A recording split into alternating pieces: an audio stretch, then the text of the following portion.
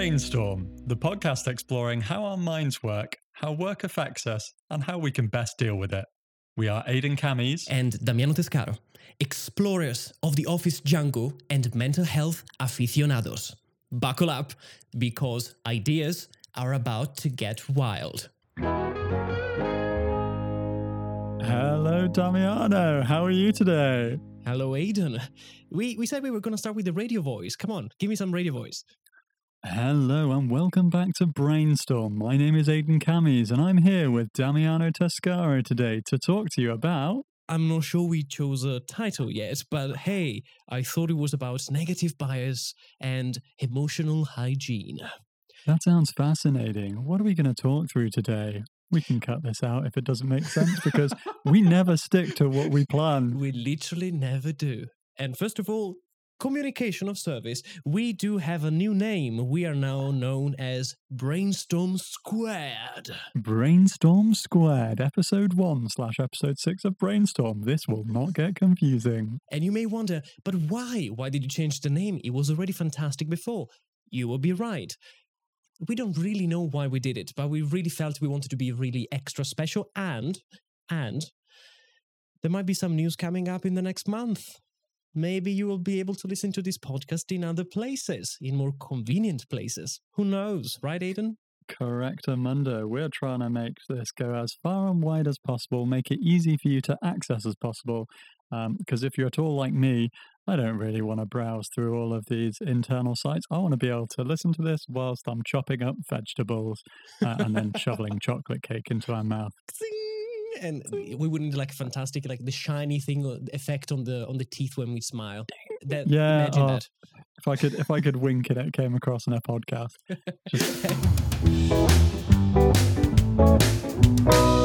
Aidan, so first of all, happy 2021, right? Happy the new year has 2021 started. To you too. Even though I feel that we're all, this is how I tell every single time people ask me how I am, I'm suspended in an eternal present. That hits deep. Right? Yeah. I mean, definitely Groundhog Day, Groundhog Year has definitely been the feeling for a while. Yeah, and I think we chose a very good topic for the first episode of the year because there's been a ton of stuff going on. Like, we are 3 weeks in the year, and it feels like we've been here for like months already. There has been the US election, Brexit has finally technically happened. They're still in lockdown and there are now mutations of COVID going around. There is so much stuff going on. So we decided to talk about emotional hygiene in the first place and information diet in general. Yeah, this year has been a lot already. And if you're anything like me, it's been difficult to kind of stay away from the news, especially when there's something that's new and exciting is definitely not the word. New and impactful and big and that happens a lot. The expression emotional hygiene, I think for most people will sound a bit like ew, because hygiene is a word that I think most of us feel very prudent about in a way, but this is why I think it's good because it triggers something in the brain. And most of us probably don't really associate the word emotional with hygiene is very physical, right? It's very practical, while emotional is kind of abstract. The inspiration for this comes from a TED Talk from a psychologist called Guy Winch, who, of course, we will link in the description. It's a beautiful talk, actually, because he describes in such a beautiful way how the emotional ritual of taking care of our emotional hygiene, our cleanliness, in a similar way to how, we're taught by our parents, wash your face, take a shower, clip your fingernails, comb your hair, all the basic things that we assume, right? It's common knowledge and we assume everybody does. And if you don't, it's kind of despicable and terrible. Yeah. He points kind of the spotlight in saying we're not really taught to do this with our own emotions, yet our emotions have such a powerful impact on how we are with other people, and it's extraordinary that we don't. So I thought it was an interesting point to kind of start the conversation. Yeah, absolutely. I up until earlier today when you first put that in a chat message, I don't really recognize the phrase emotional hygiene, but I immediately love it. It kind of shows, self-care, which we'll chat a little bit about later on. God, that's what I'm saying. Chat a little bit about later on. A new There's your tongue daily, twister by Ian there's Cummings. daily podcast tongue twister. Self-care kind of has this weird connotation with it where it feels like it should be very, yeah, you need to be mindful, but also treating yourself, and also you should be having a bath with candles and chocolate and this. Oh yeah, the candles, scented candles everywhere, right? Yeah, you can't fully relax unless there's fire present. It's got this weird reputation. I always feel guilty when I'm not making myself a priority and not doing self-care. But emotional hygiene seems a lot more practical because, as you said, things like brushing your teeth, keeping yourself, clean is something that you don't just do once. You don't like go, oh, it's been 3 weeks of working hard, now I'm going to have a hygiene day. It's something that you do little and often, kind of like we chatted about in our last episode about habits and how if we make something as small as possible for it to count as a success, we're more likely to do it more.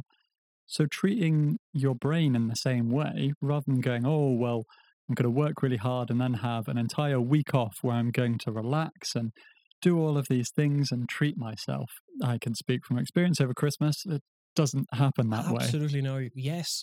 Such a good analogy, by the way, because I think it's the trap, right? It's the mental trap of thinking that one bath with candles, that one weekend at the spa, it's going to fix everything. It's going to fix your anxiety. It's going to fix the fact that you feel stressed because of, I don't know, what's happening in the world or because you broke up with your partner. That's not really how the mind works, right? And it's also this, I would dare to say, disrespectful approach to how our mind works, how our brain works, in the sense that, it's just a one fixed thing. You're only going to do one thing and it's going to be all right. But it's not really the case. I'm thinking we were talking last time about the rituals, of course, and strategies for this. Which path would you like to take today to talk about emotional hygiene? What can we focus on today? We are doing choose your own adventure. Where do we start? The tangent that I want to go on first, when you're chatting about how already this year a lot has gone on, I think chatting about negativity bias and the information we consume could be a great start, but I definitely want to chat more about emotional hygiene and self-care with you later as well. Love that. And the information part, I think, is probably top of mind for everyone. Literally everyone in the world probably feels this at the moment. So I would definitely say, let's start with that. How does your information diet look like at the moment, Aidan? Can you give us a bit of a panorama?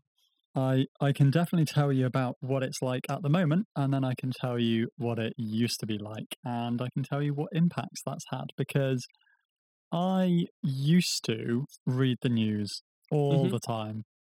Not quite non-stop, but very regularly. When I was, I don't know, ages 12 and under, actually probably more like to ages 15 and under, I was still very much, I don't have any responsibilities. I'm going to go home and play with my Lego and Pokemon, which I still do now, which is actually probably a fun tie-in. Then kind of came that, oh, you're a teenager, you're an adult now. The world is bad. Everything's bad. You need to think about what you're going to do with your life. There's all this pressure, responsibility. Choose what you're going to do. And then you're kind of, I don't know if encouraged is the right word, but you have to know what's going on in the world. You need to be a well-informed citizen. It's your responsibility. Definitely a balance there that isn't really talked about, because we can't change everything. We as individuals have the power to change a lot of things, but we can't change everything. And, it's important to stay up to date with politics. It's important to stay up to date with the general state of the climate. Newsflash, not great, still needs work. But we can't fix everything. If you tried to be, I'm pretty environmentally conscious. I've definitely been hit by eco-guilt a lot, especially this past week. I always try and buy things used instead of new. But even that eventually becomes so all-consuming. You're like, I don't know what to do. I don't eat meat. I don't. Wow, is that the first time? Have I managed to go 5 episodes without mentioning the fact that I'm vegan? I think you never mentioned that before. I won't talk about that for now, because the main point is you can't do everything. You can't be environmentally conscious and help to end homelessness and fix the state of the political landscape at the moment. There are so many things, and we can't fix them all. But when we're bombarded by news about all of them all the time, knowing that we can't do anything, it's going to make us anxious. It's going to make us feel stressed, knowing that there's all this stuff that we can't control. Do you want to play a little game with me? I've decided I'm going to do it. I'm going to do it. Please. I was. Yes. Okay. So I am going to go onto a UK newspaper website. I'm going to go for two separate websites, which are on general different ends of the political spectrum. I'm going to count out the top 5 or 6 newspaper articles from each website. Mm-hmm. How many do you think are negative? How many do you think are neutral? And how many do you think are positive? Feel free to play along at home as well. Okay, so coming from a marketing background, knowing how powerful negativity is in terms of attention and click-through rate, I would say 70% negative, none is neutral, the remaining is positive. Oh, okay. First one, definitely negative. The headline is Fury at EU Brexit tax. Interesting. Okay, second one, wedding with 400 guests was held in COVID test centre. Police raids secret party in Jewish girls' school in North London as organiser is fined £10,000. So again, very negative. Like, look at these people doing these bad things. Also, shame. General anti-Semitic vibes. Don't really know why you need to point out that it's a Jewish girls' school there. Very good point. Prime Minister will hold press conference as up to 70 furious MPs demand a roadmap for lifting lockdown amid fears. There's a celebrity divorce. Oh, God, I hate that. Elegance coach reveals the clothes that make you look common and turn off classy men. What? God, it's not the 70s anymore. What? Okay. But I'm actually on a good trend, right? Because we are, 6 out of 10 actually already negative? So far, yeah, right? 5 or 6 out of 10. British gap year students are quarantined at a French ski resort after 16 tested positive for COVID-19. Seems neutral. Sparking anger among locals. Okay, there it is.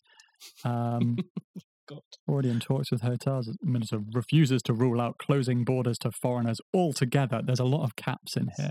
8 out of 10. And ethnic minorities were up to 50% more likely to die from COVID at peak of first wave than white Britain, study finds. I mean, that's a negative thing. Yeah, sure. yeah. I mean, it's capturing the negative attention, right? Because it's scaremongering, basically. It's trying to, So it's 9 out of 10. Last one. Does this save the category? No? You're laughing already. It's just another mess. Heathrow travellers blast plans to force all UK roles to quarantine at hotels for 10 days as they still face hour-long queues to show negative COVID test paperwork. So that's a 10 out of 10 for negative right there 10 on the out of 10 homepage. negative. I lost, actually, my bet. So that little game was to prove a point that overall newspapers and most media we consume is very negative. Indeed. Because it ignites those parts of our brain that elicit an emotional reaction. And they go, oh, that's terrible. Oh, I can't believe that. Because people get paid for clicks.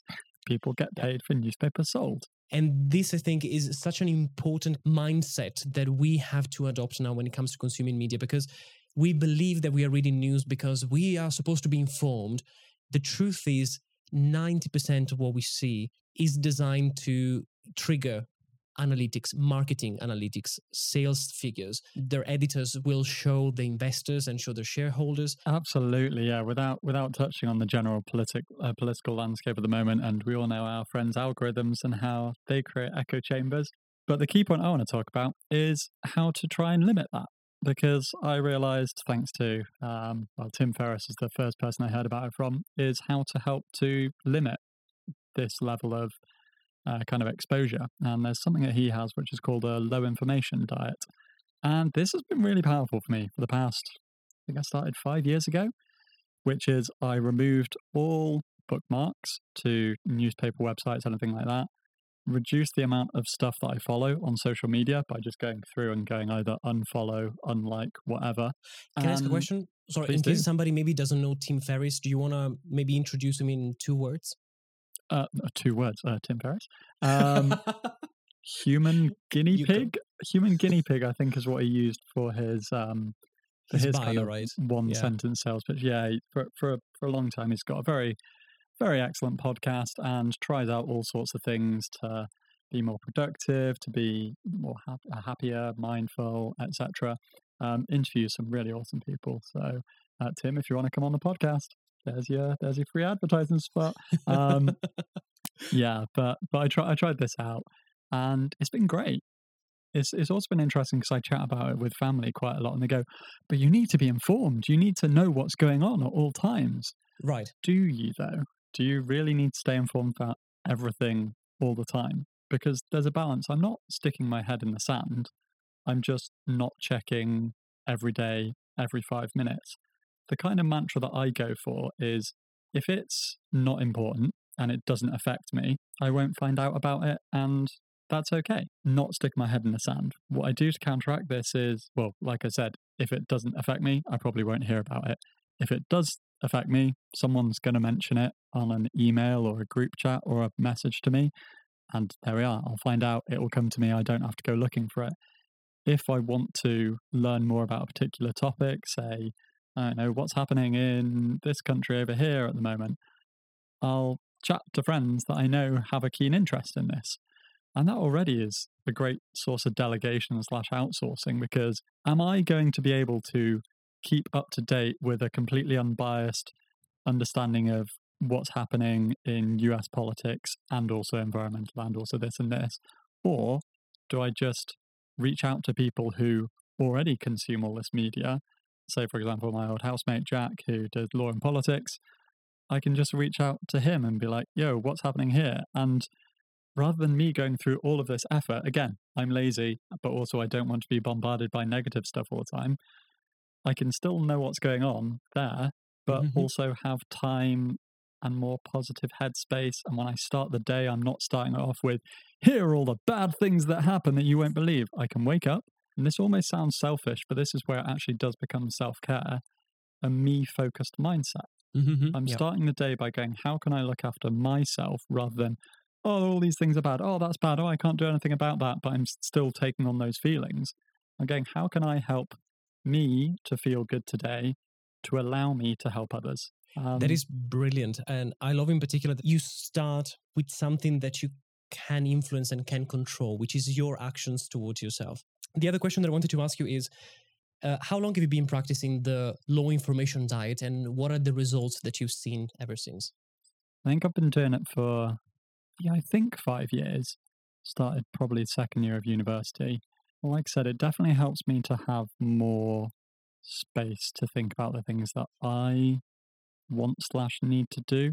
You know, our brains haven't really changed much in the past 10,000 years, 5,000 years. We're still biologically designed to go around, pick up some berries, eat the berries, chat to a maximum of 150 people, because that's what Dunbar's number is, and the maximum number of relationships we can really hold. But then we've got Twitter, and we've got, like you say, a constant bombardment of information that is always there. Like there's never been a day where there just hasn't been any news. Like I've never woken up and go, oh, I wonder what the news is today. Nothing happened. You're good. Carry on about your day. There's always going to be a new thing. Yeah, it's always like a, I don't know, like a soap opera, TV show, which is just always running. There's always going to be another thing, ever flowing. Absolutely. And again, that doesn't mean cut it out completely, but trying to be mindful of that, trying to restrict it until it's something that you actually want to view. Even if you think you're pretty stoic and mindful, there's only so much you can take of that constant, here's a negative thing, here's what's going wrong, here's what's going wrong, here's what's going wrong. Probably that first part of the newspaper game probably wasn't very fun to listen to, because it's all negative. It definitely wasn't fun to read through that page. But knowing that's why I think it felt so intense right then, because I don't regularly check it.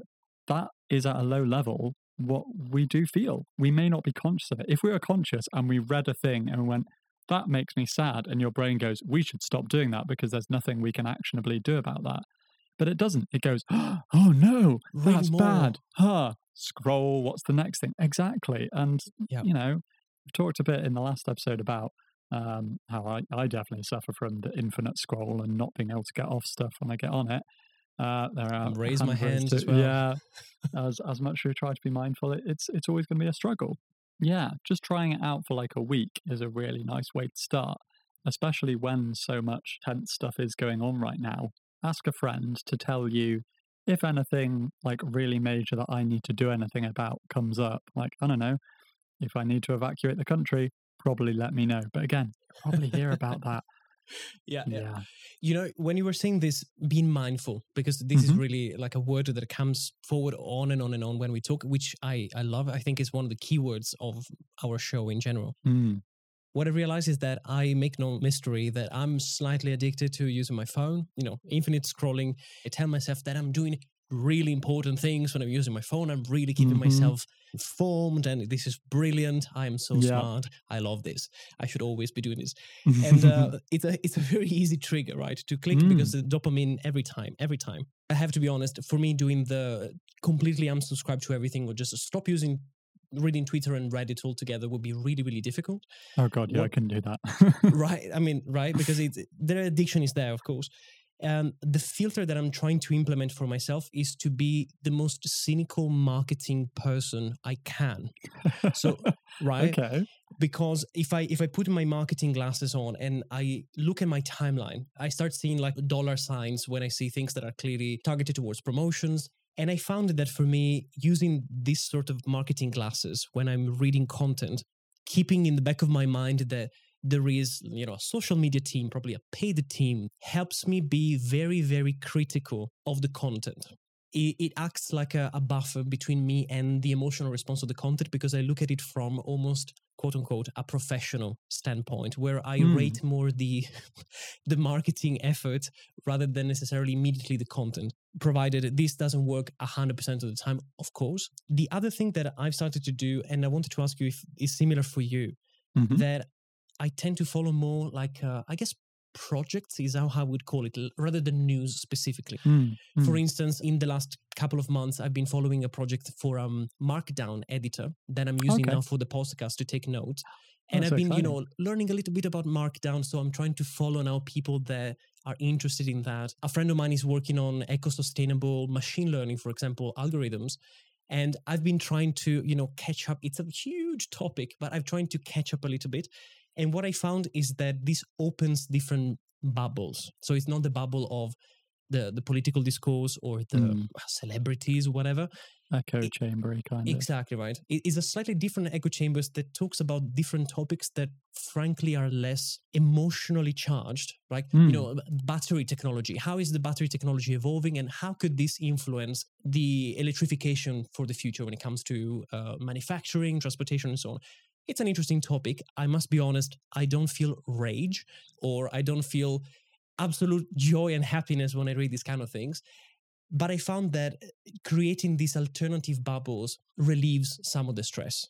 Did you have a similar effect when you did this? Yeah, absolutely. And I've got another game that I'm going to play in a sec. First of all, I really like that. That kind of helps to explain it a bit. When you were saying you're approaching advertisements, articles that you're seeing with that kind of marketing mindset, that's really interesting because you're pulling away from the emotional standpoint. You're pulling your brain towards that, okay, very logical. Why am I looking at this? Why am I viewing this? What do I want from this?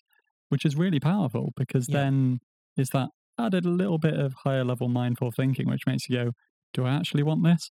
I've got a side tangent of how I like to occasionally visit websites, which I would never usually visit, just to mess up people's targeted ads and stuff just a little bit more. I got onto Instagram pretty late. Okay, I'm going to walk you through, first of all, because this is relevant to last week's episode. For me to open Instagram, I am required to do this. Swipe up, swipe to the right, confirm my password to get into my hidden space. I then have to swipe down from the top, scroll all the way to the bottom, turn off focus mode. That disables a certain amount of break. So I'm going to then click take a break, then click 15 minutes, then go back onto that list, swipe up, left, password or finger. And now I'm looking at my Instagram timeline. That's like 37 clicks. But I can do it all really fast, which is the problem. But the important thing is it's giving me steps to go, wait, do I really want to do this? It's at work. I will talk through what's on my timeline right now. So used to be very not fun politicus. Tried to be more ruthless. So I've got a picture of a friend talking about mental health. Nice. My auntie they've got a mouse that's broken into the house. That's fun. A sponsored ad for dogs. I love that. That's a sponsored ad from my friend who is now running their own dog thing. That's fun. My old housemate, just some nice pictures. Football, a cappella, love that. a fun, wholesome webcomic. ADHD, another picture of a dog. I try to be rigorous and go, if I see a page that doesn't make me feel good, then I'll just go, go away. Because I want this to be a space where I can connect with my friends. This is kind of the crux of it, which is what is the goal behind going onto a thing. So for me, Instagram, I want to have things that make me laugh, that make me happy, ways to keep in touch with my friends, or with stuff like ADHD, mental health from that positive view. I want to be able to learn, but in a nice creative way, which isn't just here's a bunch of articles, which, is better than an endless scroll through negative stuff. Absolutely. Like phone addiction is kind of separate here, but I'd much rather be infinitely scrolling through stuff that brings me a little burst of joy than something which doesn't. Yeah. So I'm now intrigued, what does your Instagram look like?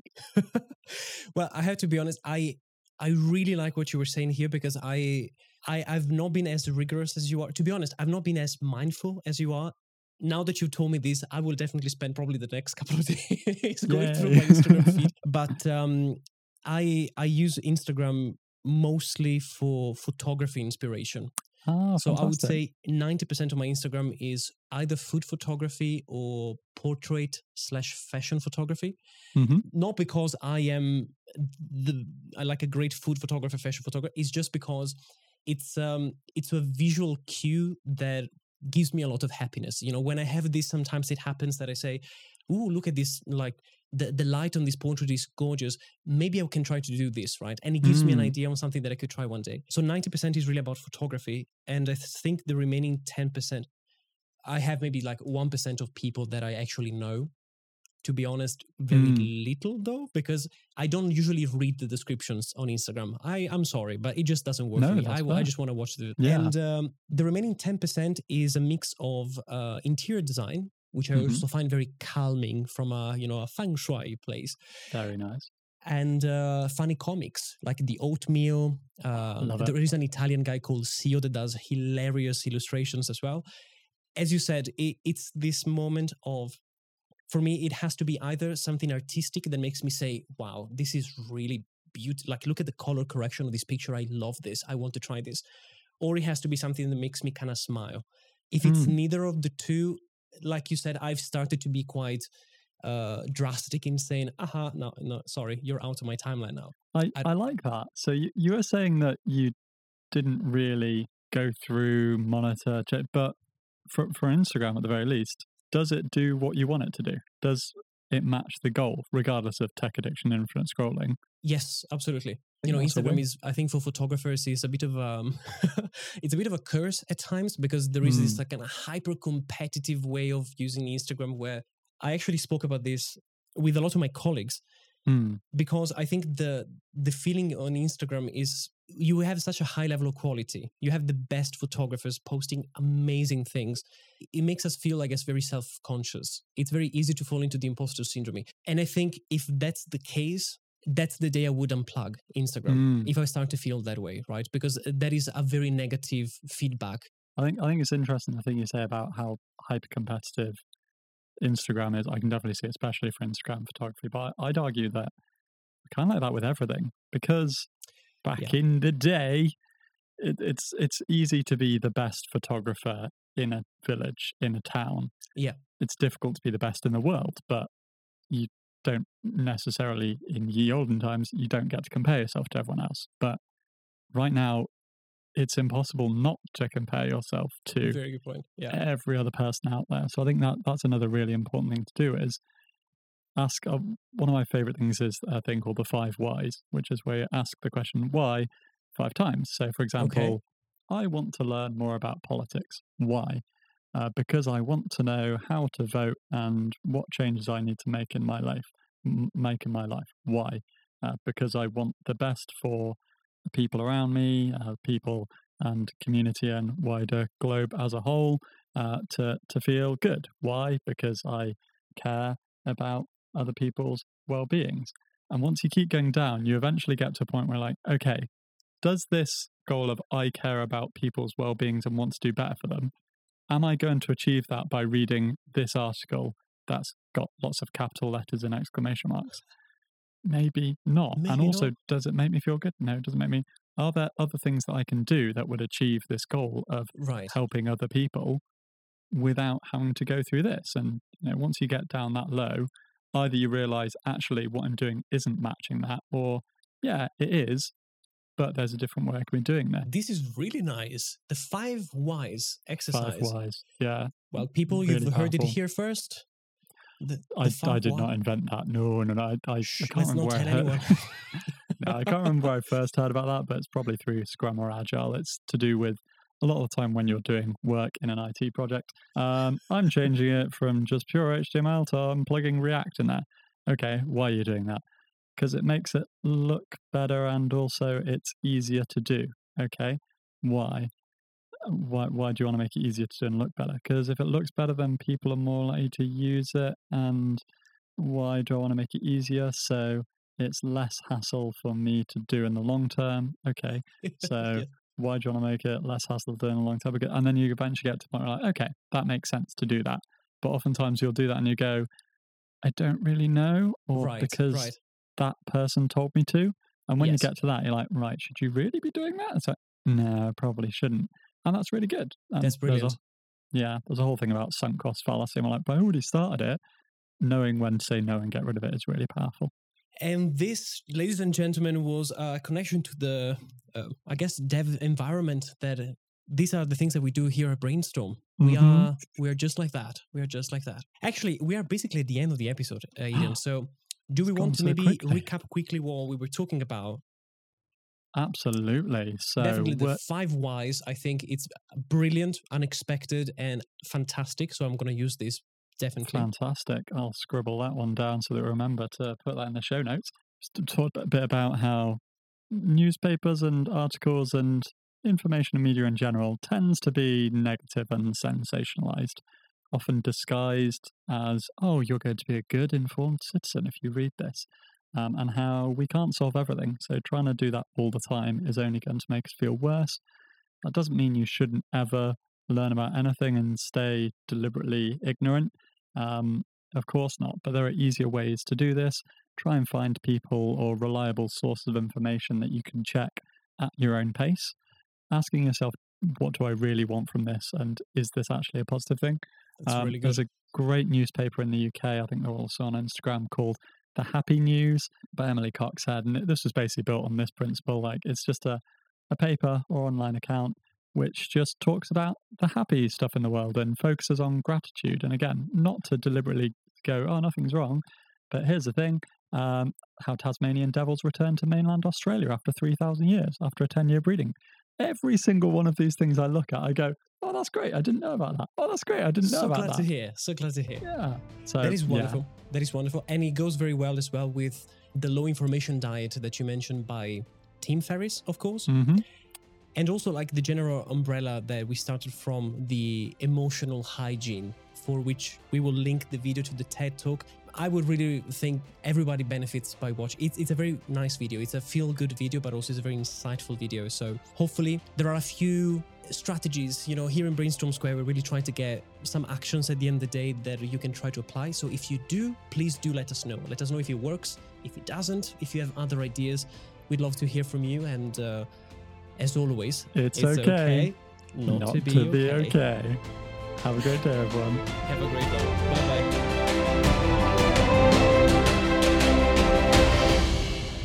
And a 3 and a 2 and a 1 and done.